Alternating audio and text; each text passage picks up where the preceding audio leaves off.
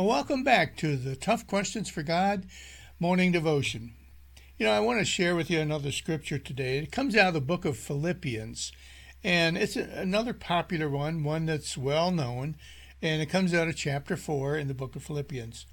Do not be anxious about anything, but in every situation, by prayer and petition, with thanksgiving, present your request to God. And the peace of God, which transcends all understanding, will guard your hearts and your minds in Christ Jesus. You see, I would encourage you to read this today. And again, Philippians chapter 4, starting with verse 6. And what it is doing is reminding the believer, reminding the Christian that you don't have to worry about things.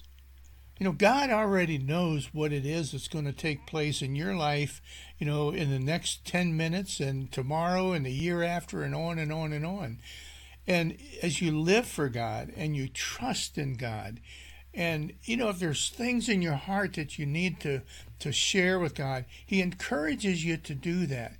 Because by trusting in God and sharing with God the things that are deep in your hearts and your concerns, you know what? He gives all of us this tremendous peace, a peace that really we cannot find anywhere else.